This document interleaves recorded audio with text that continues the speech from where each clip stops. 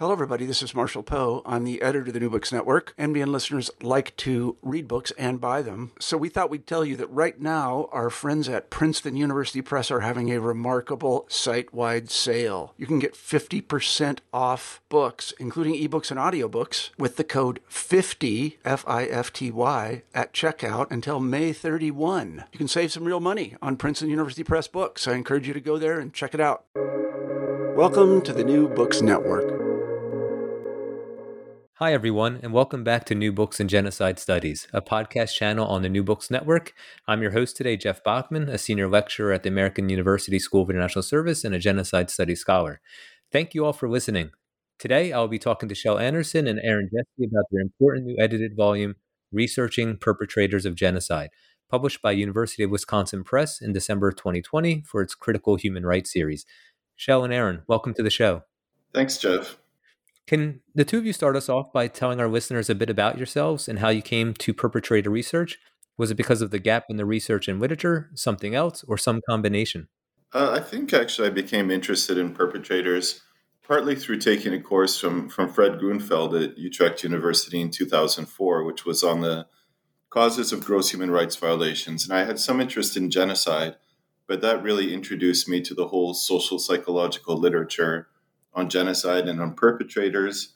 And then I worked for a human rights NGO in Rwanda in 2007 with victims of genocide. And just hearing these people's stories made me very interested in finding out who had actually done these things to these people and what could we understand about it. Yeah, and as for me, I actually came to genocide studies through forensic archaeology. I'd done an undergraduate and master's degrees that focused on mass graves resulting from human rights violations, and that sort of led me to have an interest in, sort of the human consequences of these kinds of things, and specifically, not just talking to survivors, but then trying to go for a more comprehensive understanding of these conflicts that included insights from the people who actually perpetrated this violence, to help me better understand why people might choose to participate in this violence and how it impacted their lives long term, as sort of a way of shifting the narrative burden away from solely focusing on survivors. And how did the chapters that you included in the volume come together? Well, in a lot of ways, this has been a long sort of work in progress for us. The initial idea actually came from conversations I was having back when I was a postdoctoral fellow at the University of British Columbia with an Israeli scholar and colleague of mine, Tal Mizan. We had both, in different ways, really struggled, in the sort of analysis phase of our research projects with grappling with these really difficult stories that we'd heard from people who perpetrated different kinds of violence.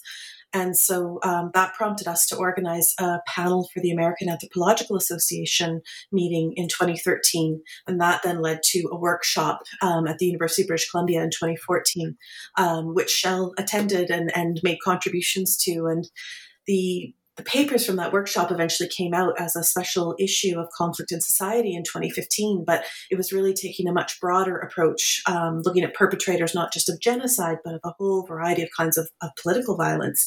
And so Shel and I started talking about, how much the field of genocide studies needed similar work in this area. And so, from there, the kind of idea was born, and we just started working toward creating an edited volume by sending out a call for papers to try and attract scholars.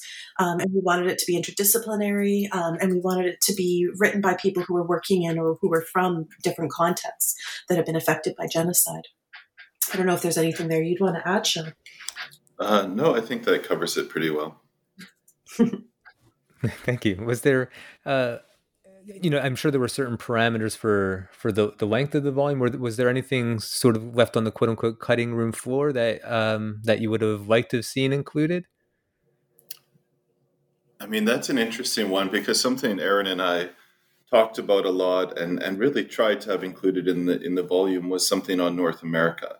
And that's something that we definitely feel is missing from the volume. And I think the absence of North America is also interesting. And I think one of the reasons why some of the scholars who work on, for example, residential school system were reluctant to be in the volume was just sensitivities around the use of the term perpetrator For example, if you're a teacher in a residential school, assuming that you're not actually involved in direct physical abuse in these kinds of things, does that make you a perpetrator? That's kind of an open-ended question, but I think it did illustrate some of the sensitivities around that label. So I think both of us wish that we could have had a case from North America in there, but maybe next time around. Yeah, absolutely. Thank you. Sorry, Aaron. Oh, no, just agreeing. It's all good. Okay.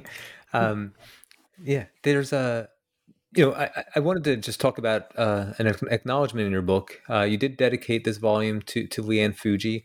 Can you talk about Leanne's legacy and how your research has been influenced by it? Yeah, I mean, for those listeners who maybe aren't familiar with Leanne Fugee's work, she was a really leading political scientist who unfortunately passed away now a few years ago at a fairly young age.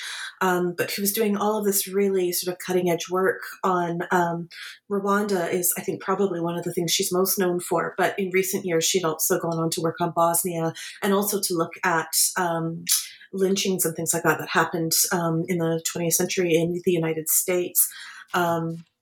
And Leanne was somebody who, I think for a lot of people who were doing this kind of really intensive qualitative research on genocide and other kinds of mass atrocities, was really kind of an important touchstone in the community, because not only was she doing great research on Rwanda, but she also had this tendency to write about and talk about the story behind the findings in ways that I think a lot of us struggle to do. And I mean, I first met her in Bosnia in 2008 when I was still a doctoral researcher. And I was really struggling with how to represent and write about some of the narratives people had shared with me and some of the fieldwork experiences that I'd had, where I felt like, there just wasn't space in academic settings to have these conversations without potentially putting yourself at risk of reputational damage, or, putting the people that you'd worked with at risk of reputational damage, these kinds of things. And so for me, Leanne, and there were a couple of others at this time as well, who were really leaders in bringing these stories to the forefront and integrating them into the work that they were doing in ways that actually helped to enhance the findings, produce greater transparency and things like that. So yeah, I mean, in many ways, she was just a really important mentor, I think, for a lot of folks working in the field of genocide studies and on other kinds of political violence. And yeah, her loss, her death a few years ago was, a huge loss for a number of people personally, but also an enormous loss for sort of studies of political violence more generally. So we felt it was important to dedicate this volume to her, seeing as, in many ways she'd been part of the early conversations and research that both of us have been doing in preparation for our own fieldwork, and then in writing about, what we had learned as well. If I can just add, I mean, I think that Leanne was really a model scholar. I mean, she kind of did all the things that you should do as a scholar. And as Aaron said, her research was really thoughtful, really nuanced, really reflective, where the methodology wasn't just something that you do before you do research, but it was really integral to the results you produce. And I think she produced really deep data from qualitative research. And at the same time, she wasn't too precious about methods, in the sense that she was very transparent and very pragmatic about how you do things, but always keeping in mind, of course, power relationships and protecting people involved in your research. Thank you both. And what you just brought up does connect to, I think, a couple of other important issues, both on methodology, but also the potential backlash from doing perpetrator research. So I was wondering whether either you have faced such a backlash, and also what are the ethical and methodological challenges associated with qualitative perpetrator research? Why has the gap in research on perpetrators largely persisted, and how have the ethical and methodological challenges you identified show themselves in perpetrator research? Well, I mean, this question of a gap. Sorry. That's okay. The question of a gap is an interesting one, because I think the gap is starting to be filled. I mean, that there's been a kind of recent influx of research on perpetrators, but I mean, I think the gap might be partly due to, perhaps normative discomfort, in the sense that dealing with people who have committed atrocious violence can be uncomfortable. And as you said, it might also engender backlash in some circumstances. I think on a practical level, perpetrator research can often be difficult just in terms of the need for many scholars to travel to other contexts and contexts that are, either in the midst of conflict or in the immediate post-war, post-atrocity period. So, I mean, I think a lot of the challenges arise from those contexts. I think there's also been an understandable desire to identify with victims, which has informed the whole field of genocide studies, going back, of course, to Holocaust studies in prior years. And obviously, that's understandable, but it does feel like there's this missing piece of the literature on genocide, which kind of ignores the perpetrator, although that's starting to get filled in, I think. Yeah, I would agree. I mean, I know certainly when I started working in genocide studies, it seemed like the vast majority of the literature that was being produced really did focus on sort of survivors and international bystanders or witnesses, this kind of thing. And I mean, that's wonderful. That can inform all sorts of research questions, but there are also certain research questions that you can't maybe reliably answer without speaking to perpetrators. And I think especially when, we see ourselves as scholars and practitioners who are committed to things like genocide prevention or promoting, justice, whatever that might look like for different contexts and so on. There are certain conversations that need to be had that can really only be fully informed by talking to people about how they get drawn into this violence, and what it means to them, how it affects them, and so on. You can't get these insights from solely talking to perpetrators and first responders and so on, because they often don't know the full picture of why people were drawn into violence and these kinds of things. They might have opinions about it, but how reliable or how accurate those might be for different kinds of actors, different kinds of perpetrators in particular, can be questioned. Regarding this issue of the backlash, though, I do think that this is a challenge, especially where people are doing this in-depth qualitative research with perpetrators. And I've noticed this particularly within sort of academic and professional circles. I mean, there are definitely researchers and some members of the public who feel very strongly that it's inappropriate to provide people who've been identified as perpetrators with a platform to talk about their crimes, to justify their crimes, and especially then where they might use this platform to espouse, hate speech and conspiracy theories and these kinds of things. And likewise, there are a lot of people who I've encountered over the years who are made visibly uncomfortable by this possibility that some perpetrators might not be these kinds of monsters that society presents them as, but actually could be quite ordinary people, because they don't like the idea that means that almost anybody could be given the right circumstances a perpetrator of genocide. So these are, I think, when we work with perpetrators, these are issues that we always have to be quite mindful of. And we have to make sure when we're talking about these kinds of things that we aren't inadvertently reinforcing reprehensible political agendas or personal agendas, that we're not talking about these people to audiences who maybe would find their narratives offensive, or that if we do, we're very careful about contextualizing those narratives and explaining where they're maybe not historically accurate, or the other kinds of challenging agendas that can be presented in this kind of work. So did you want to add anything to that about the backlash? Or? Yeah, I mean, I think that governments, of course, are often reluctant to allow people to do perpetrator research because it might not fit the narrative that comes out of a transitional justice process, or just out of a kind of an official history. So I think sometimes perpetrator narratives can challenge that kind of story, and they're reticent.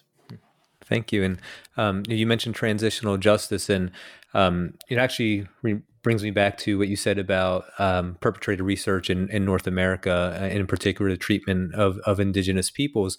I do wonder, there's been a lack of transitional methods employed, I think, overall in the North American context, although, of course, there has been some progress, I think, in that regards in Canada. But I guess, how is perpetrator research important for transitional justice? And is it relevant primarily for restorative and reparative justice, or might it also have something to tell us about retributive justice? And have you ever gotten the impression that in the legal realm that perpetrator research is primarily an academic pursuit and that justice, especially retributive, does not have space to take into account perpetrator complexities? Yeah, I mean, I'm writing a book right now on Dominic Ongwen, who's somebody who was, just by way of example, who was abducted as a child by the Lord's Resistance Army, of course, this rebel group in northern Uganda, which is led by Joseph Kony. And he's currently on trial for war crimes and crimes against humanity at the International Criminal Court. So the reason I mention that is that this case, I think, really encapsulates a lot of these complexities, because I think it's apparent to anybody who's observed the trial or who knows something about his story that he was at one point a victim, certainly, and that he became a perpetrator at some point, although I think there's not a neat temporal breaking point between when you're a victim on the one hand and then you just shift fully into being a perpetrator, especially when you consider in that context the highly coercive environment and abusive environment of the Lord's Resistance Army. So I think when you transpose that into the adversarial context of a criminal trial, you produce these two completely divergent narratives of his story, neither of which really fully account for what happened to him either as a child, because he wasn't charged with anything from the time he was a child, or before the time he entered into the group. So on the one hand, you have a story of Dominic Ongwen as being a highly motivated perpetrator, perhaps a cruel man who stayed in the group for many years because he enjoyed exercising power within that group. On the other hand, there's a narrative of him as being a complete victim, that basically he was abducted and nothing he did afterwards counts. So I think this case kind of encapsulates the difficulties in accounting for that complexity within this adversarial criminal justice context, which tends to produce binaries, and it also tends to maintain a very narrow focus, a kind of tunnel vision, obviously, because it's only dealing with one individual and the specific charges against that individual. Thank you, Shel. Did you want to add anything to that, Aaron? No, I mean, not really. I think the case of Ongwen nicely demonstrates just how complex perpetrators' experiences can be, and again, we haven't seen the final sort of judgment yet, but how courts deal with this and how well they can reckon with the complexities of these experiences is really important. But it remains to be seen, I think, whether this is something that these different transitional justice mechanisms can do effectively in different contexts. I think it's interesting. Sorry. Yeah. Sorry, Jeff. I was just going to add that I think it's also interesting to think about perpetrators within how perpetrators are accounted for within this design of transitional justice processes. In some sense, perpetrators, of course, are the subjects of transitional justice, but they're also, on some level, they're also stakeholders, especially where you have societies where many people were involved directly, either in perpetration or perhaps more broadly in collaboration or even as bystanders. How do you account for that complexity of perpetration within these transitional justice structures? I think is an interesting question, and frankly, one that isn't asked very often. Thank you, Shel. And this question may come off a little redundant, but if you want to add anything to what you've already said, I noticed in the book that, talk about sort of the binaries and judgmental frames that are used. And so I do wonder, can perpetrators be humanized or rehumanized without disrupting, the relationship that many want to focus on, which is perpetrator to victim / survivor? And are there times when this relationship should be disrupted? I mean, I think there are perhaps moments where, yes, we should be aiming for a more complex understanding of how genocides and related mass atrocities take shape in a society.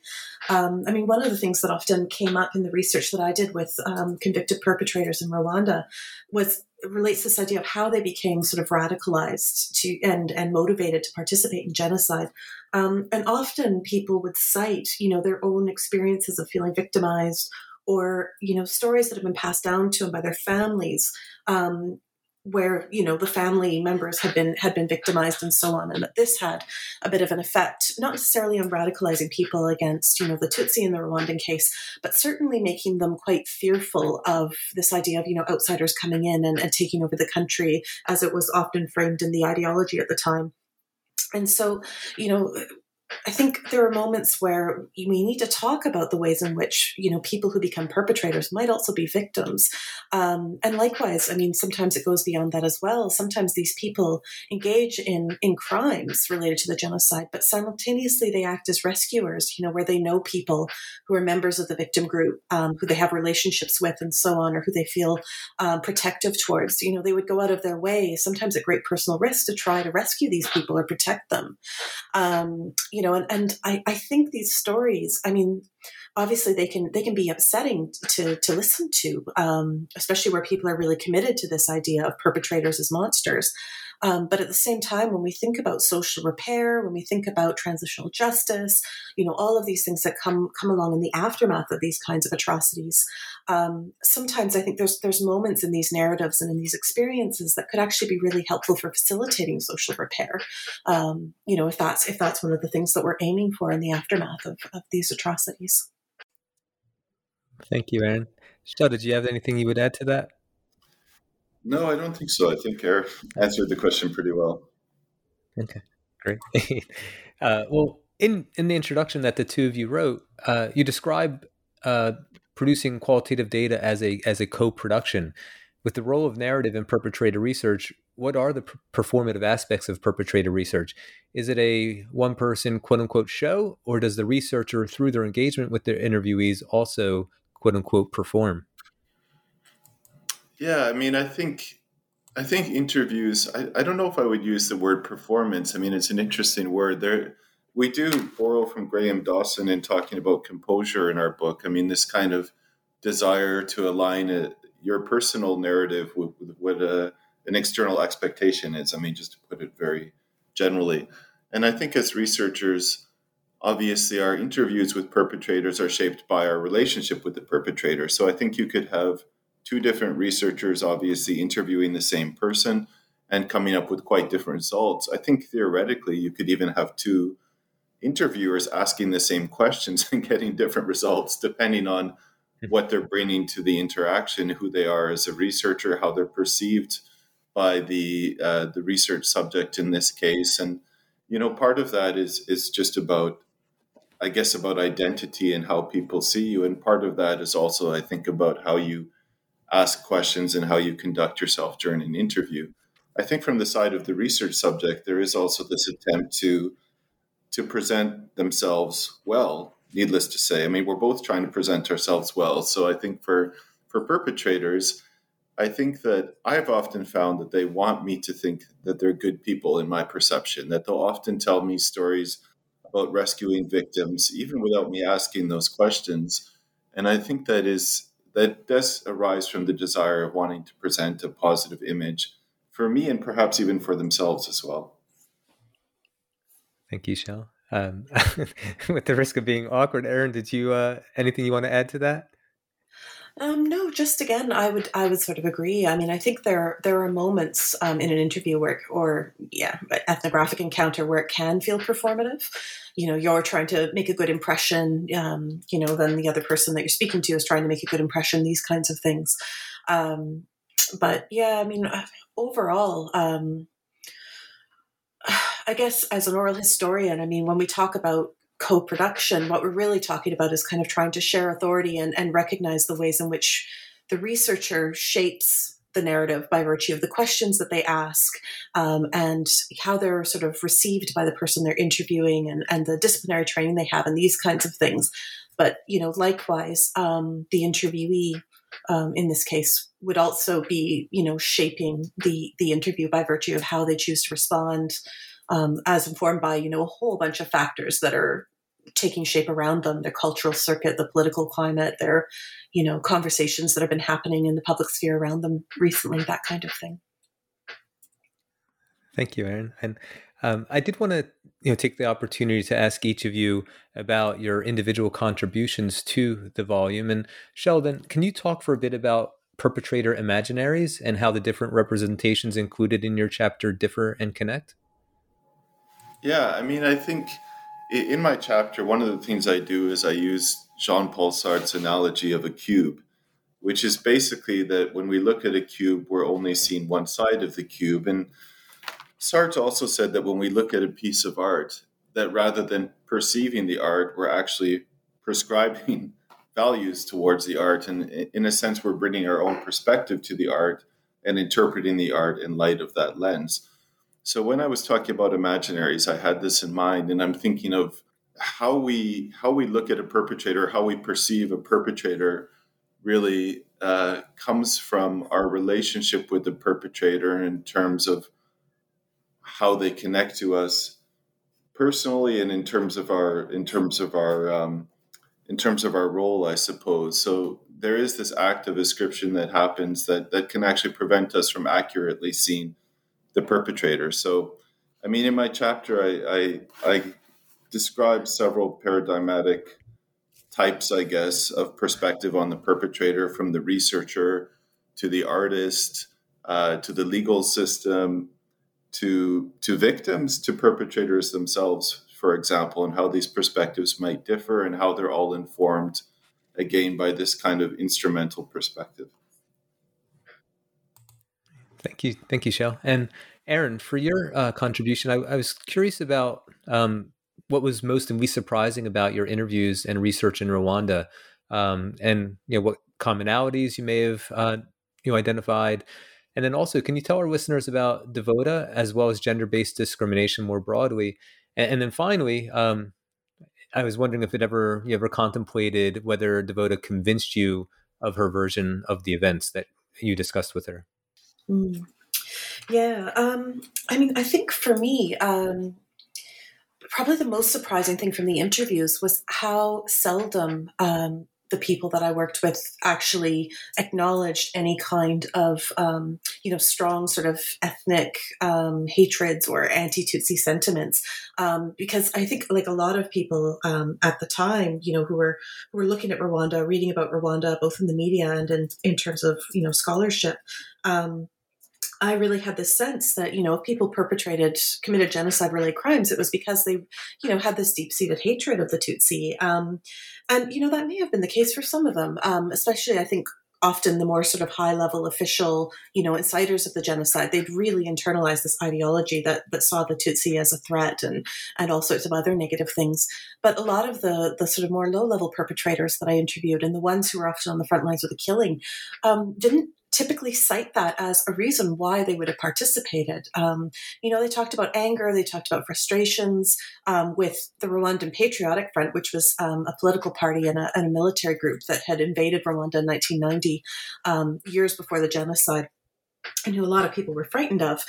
So there were moments where, ethnicity kind of started to figure into it, but it just, the motivations weren't always what I expected. So, I mean, that was probably the thing that surprised me the most. In terms of Devota, I mean, she was a really interesting individual for me. So she was one of the women that I interviewed who had contributed to genocide-related crimes. And she had this horrible reputation within the prison because she'd allegedly killed children using a brochette, which is like the stick that they use to grill meat in Rwanda. And there are all sorts of rumors about, she was this monstrous person who'd done all these horrible things. And yet she insisted that, these allegations had been made up by somebody who basically wanted to punish her, that she'd never really committed any crimes related to the genocide, except, informing on people who were in hiding, these kinds of things. And she really felt that she'd been a victim of gender-based discrimination in addition to interpersonal conflict, and that part of the reason that she'd been arrested, that she was, going through Gacaca, which is the grassroots trials that they held in Rwanda to deal with perpetration of the genocide, that a lot of this came from the fact that she was a woman who was accused of these kinds of crimes, and in doing so then was seen as very much someone who is transgressing appropriate gender norms for Rwandan women at that point in time. I mean, our conversations were really, really interesting for those reasons. In terms of whether she ever convinced me that, she was innocent, that she hadn't committed these crimes, to be honest, I don't know. And I still don't know whether she really did these things or whether she really was just a victim of interpersonal conflict and so on. For me, our conversations were more about trying to analyze the meaning that she associated with the genocide, being prosecuted in the manner that she was, and what this could sort of teach people about the nature of transitional justice in Rwanda and prospects for social repair, because that question of did she actually commit these crimes or was she innocent? I'm not sure it would ever really be possible to answer with any degree of reliability. For sure. I just remember, from the book, the horrific nature of the accusations, and so thank you for sharing that. One of the things I think your book, in addition to everything we've already talked about, what a huge contribution it makes, I think, can be found in this code of practice that you developed. Can you tell our listeners about the questions you developed for research design, fieldwork, and analysis and dissemination of perpetrator research? Sure. I think that the code of practice really arose from this realization that Erin and I had when we started doing perpetrator research, that there wasn't such a thing out there. There were code of practice and there were methodological texts, of course, on doing qualitative research and doing interviewing in general.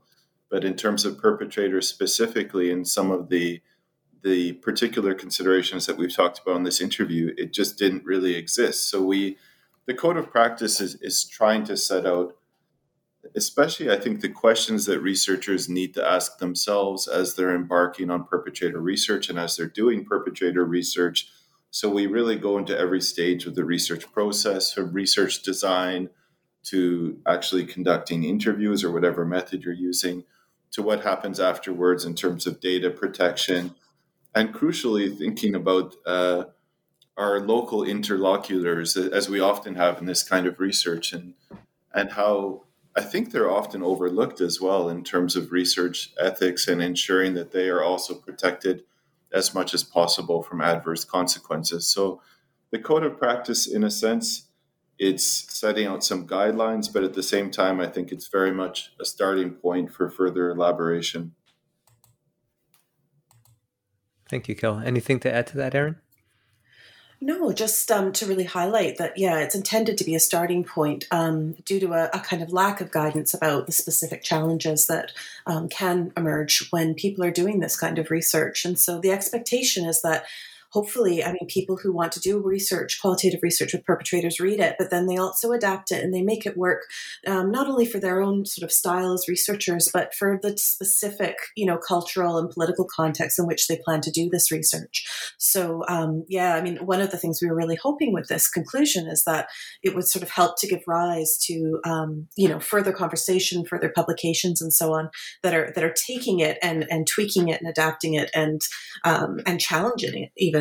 For different contexts.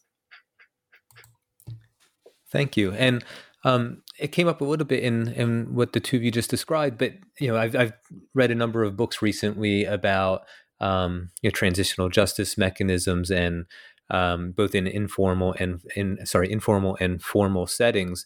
And so I did want to ask a specific question about translation and transcription. And so can you talk about the ethical and methodological challenges associated with translation, transcription, the issue of compensation? I know Shell already mentioned about personal and data security and the dissemination and self-censoring. Yeah, maybe I'll take a first crack at this one. But I think translation, pardon me, I think that interpretation is really crucial in the interview process. And a lot of researchers obviously don't speak the languages that they're dealing with. It would be ideal if they did. And so one of the questions is really what is lost in that process of translation. But also concretely, if you have an interpreter or research assistant with you during an interview, how does that affect the interview? Because in the case of an interpreter, of course, they're effectively acting as a medium between what you're asking and what the respondent is returning to you. So I think that's a really crucial question to think about, how interpreters play a role in that process, how they might be perceived by research subjects, and also moving to kind of the next stage of things after things are translated and transcribed.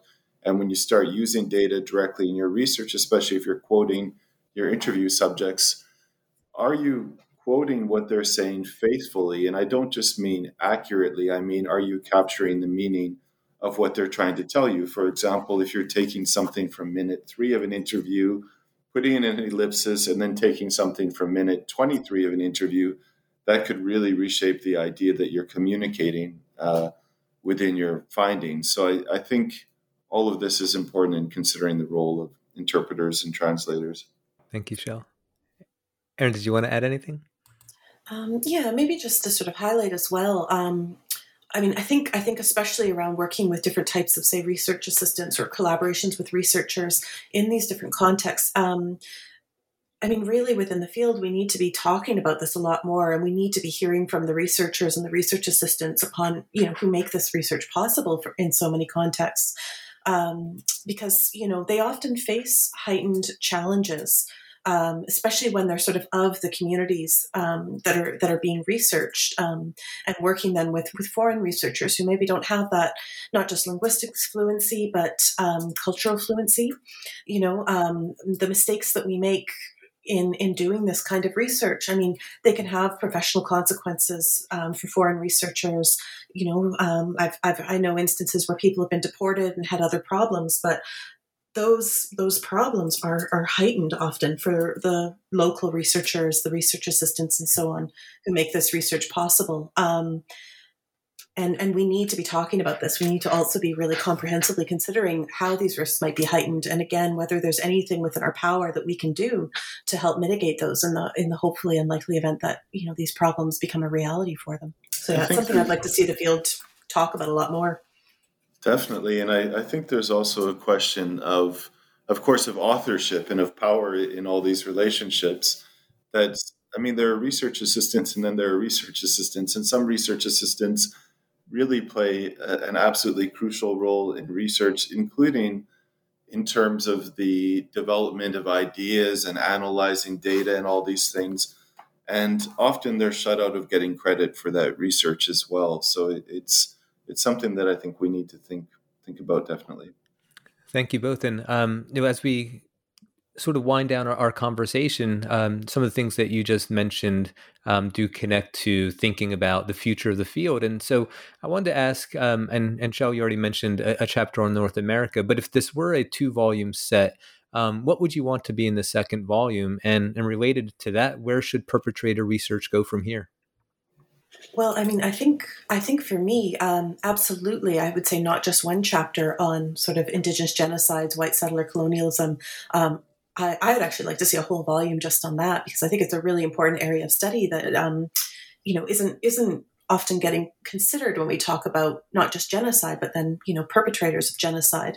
So I would say that's absolutely essential. But likewise, I would like to see more sort of amplification of the voices and experiences of the people who work as, again, researchers, research assistants, and so on in these different conflict-affected settings, because I think there's a really, really important conversation to be had around people for whom these settings are not just where they go to do field work, but they also constitute a kind of home for them.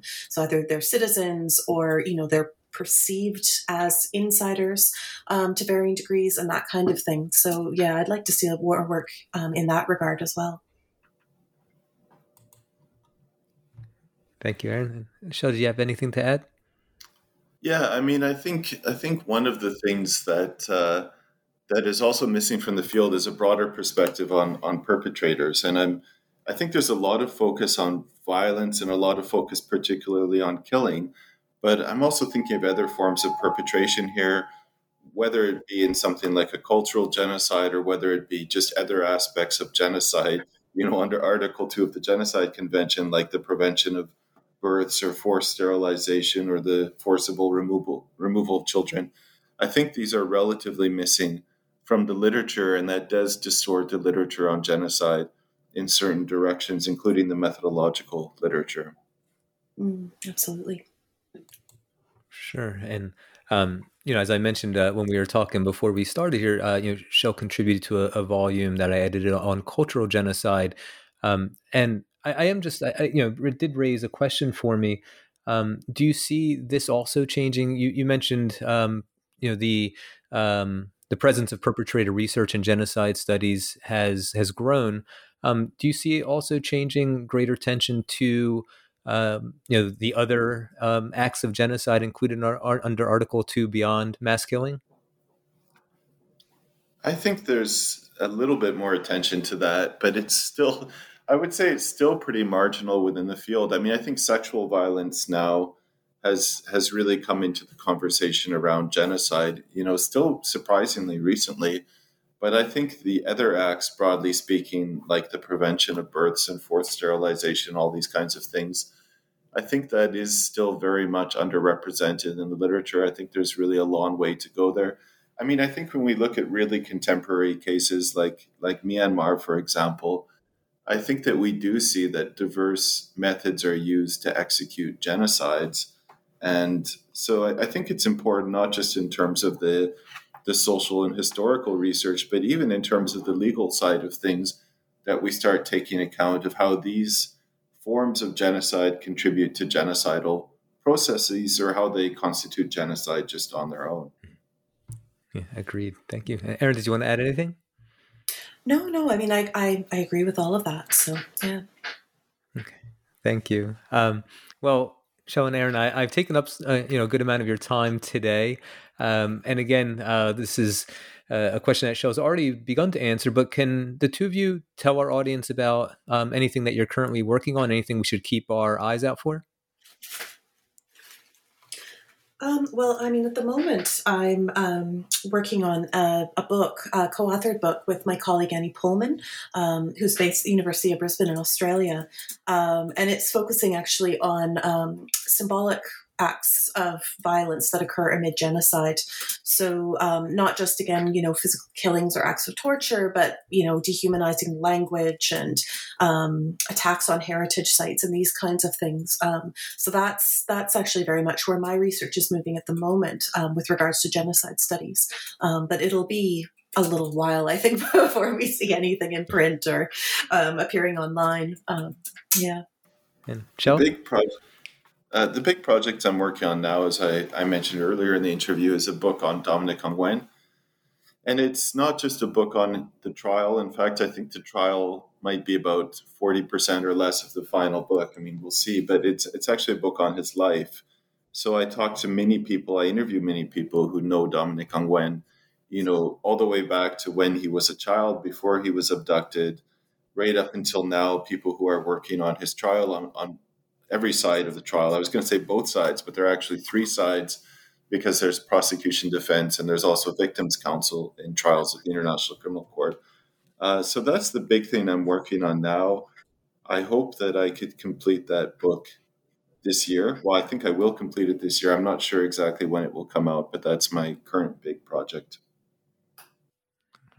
Well, we will look forward to reading both of your future work, and thank you for your time again, and good luck with it, and take care. Thank you very much. And thanks for having us. Thanks, Jeff.